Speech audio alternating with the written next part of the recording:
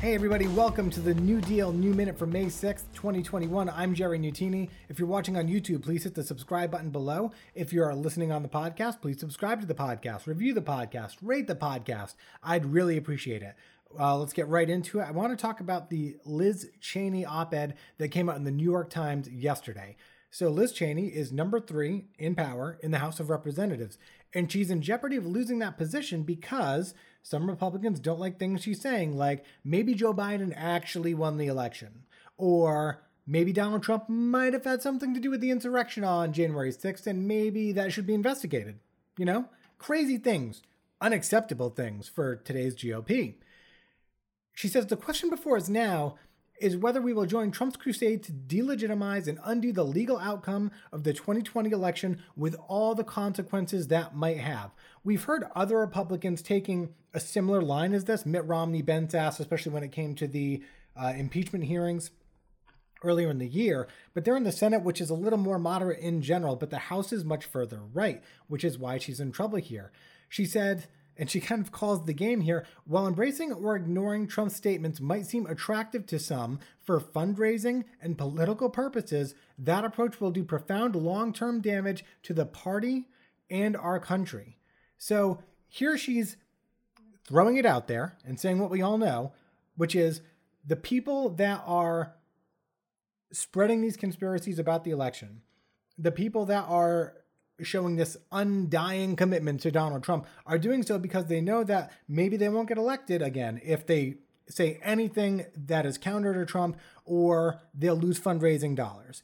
It's all about keeping their seat in office, which is not why most representatives are supposed to be there. They're supposed to be serving the people, not serving themselves. So, Liz Cheney said the path forward for Republicans is clear.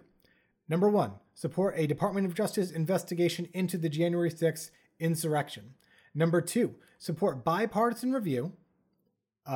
commission with subpoena power to find facts so that Americans can find out what really happened on January 6th. Seems, reasonable. And number 3, get back to conservative principles. And here's the conservative principles that she rattles off. Adherence to the rule of law.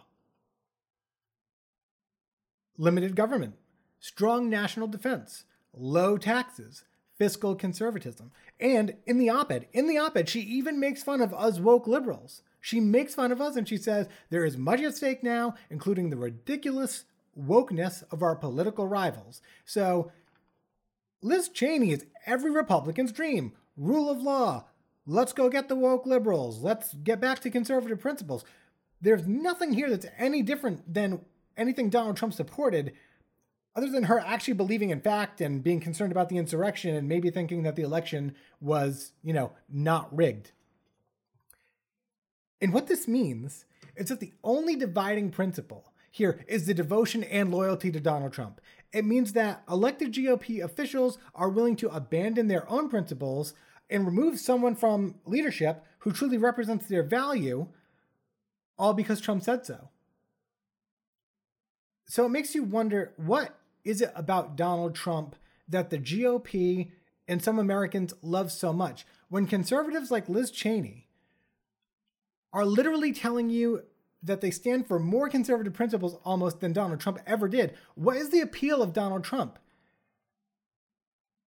And the only rational conclusion that can be drawn, and we've been saying this, is that it has to be the name calling. It has to be the belittling of those who disagree with him. It must be the vilification of the left. It must be the unabashed sexism and his ability to completely disregard, or in some cases, demonize issues of race in America.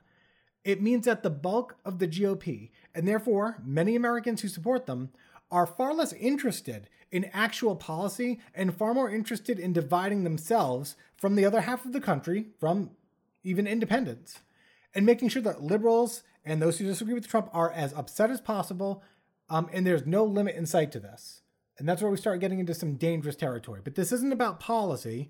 This is about how the guy in office treats people who disagree with him. This is not about unification. This is not about getting things done, because if it were, Mitt Romney and Liz Cheney would not be under fire because they're as conservative as it gets. We are already the socialists. We are already the enemy of the state. We've already been branded and targeted. It's been done. And a lot of Americans want to see that continue. They like the rhetoric. There's no other explanation. All Liz Cheney is trying to do is govern. The GOP at large is just trying to attempt a total seizure of power. There's no way around it.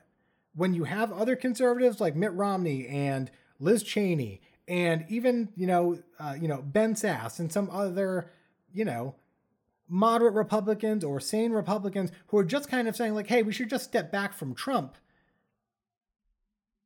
And you have so many people just sticking with Donald Trump, it's no longer about policy. Mitch McConnell condemned Trump on the floor of the Senate, and he's all about policy. This is not about policy. This is about people keeping their jobs, staying in office, and supporting Donald Trump despite the damage he's done to this country and the division he has caused in this country. And if it's not about policy, it's about power. And that's where it gets dangerous. So I hope that Liz Cheney is able to remain in power in the House simply because it represents a sane portion of our government that is not like out the deep end and just would instill a little more confidence in our elected officials. She's conservative. I don't like her principles. I don't like her stances in general, but I do like sanity. Sanity is important. So if she is allowed to keep that spot, if enough Republicans, vote to keep her in office, that means that there's a sane contingent of elected officials in the House and hopefully the Senate, and maybe things will be okay. Maybe we won't continue down this path for the next 3 years. It's only been 4 months since the insurrection as of today. So not much time has passed. 3 years is a long time. Let's hope that Liz Cheney can stay there. Let's hope the conservatives can get back to their values, their fundamentals, come back to the middle a little bit, and we'll see what happens. So that's my take on the Liz Cheney op-ed. Thank you for listening to the New Deal New Minute. I will catch you guys with the next news segment. Have a good one.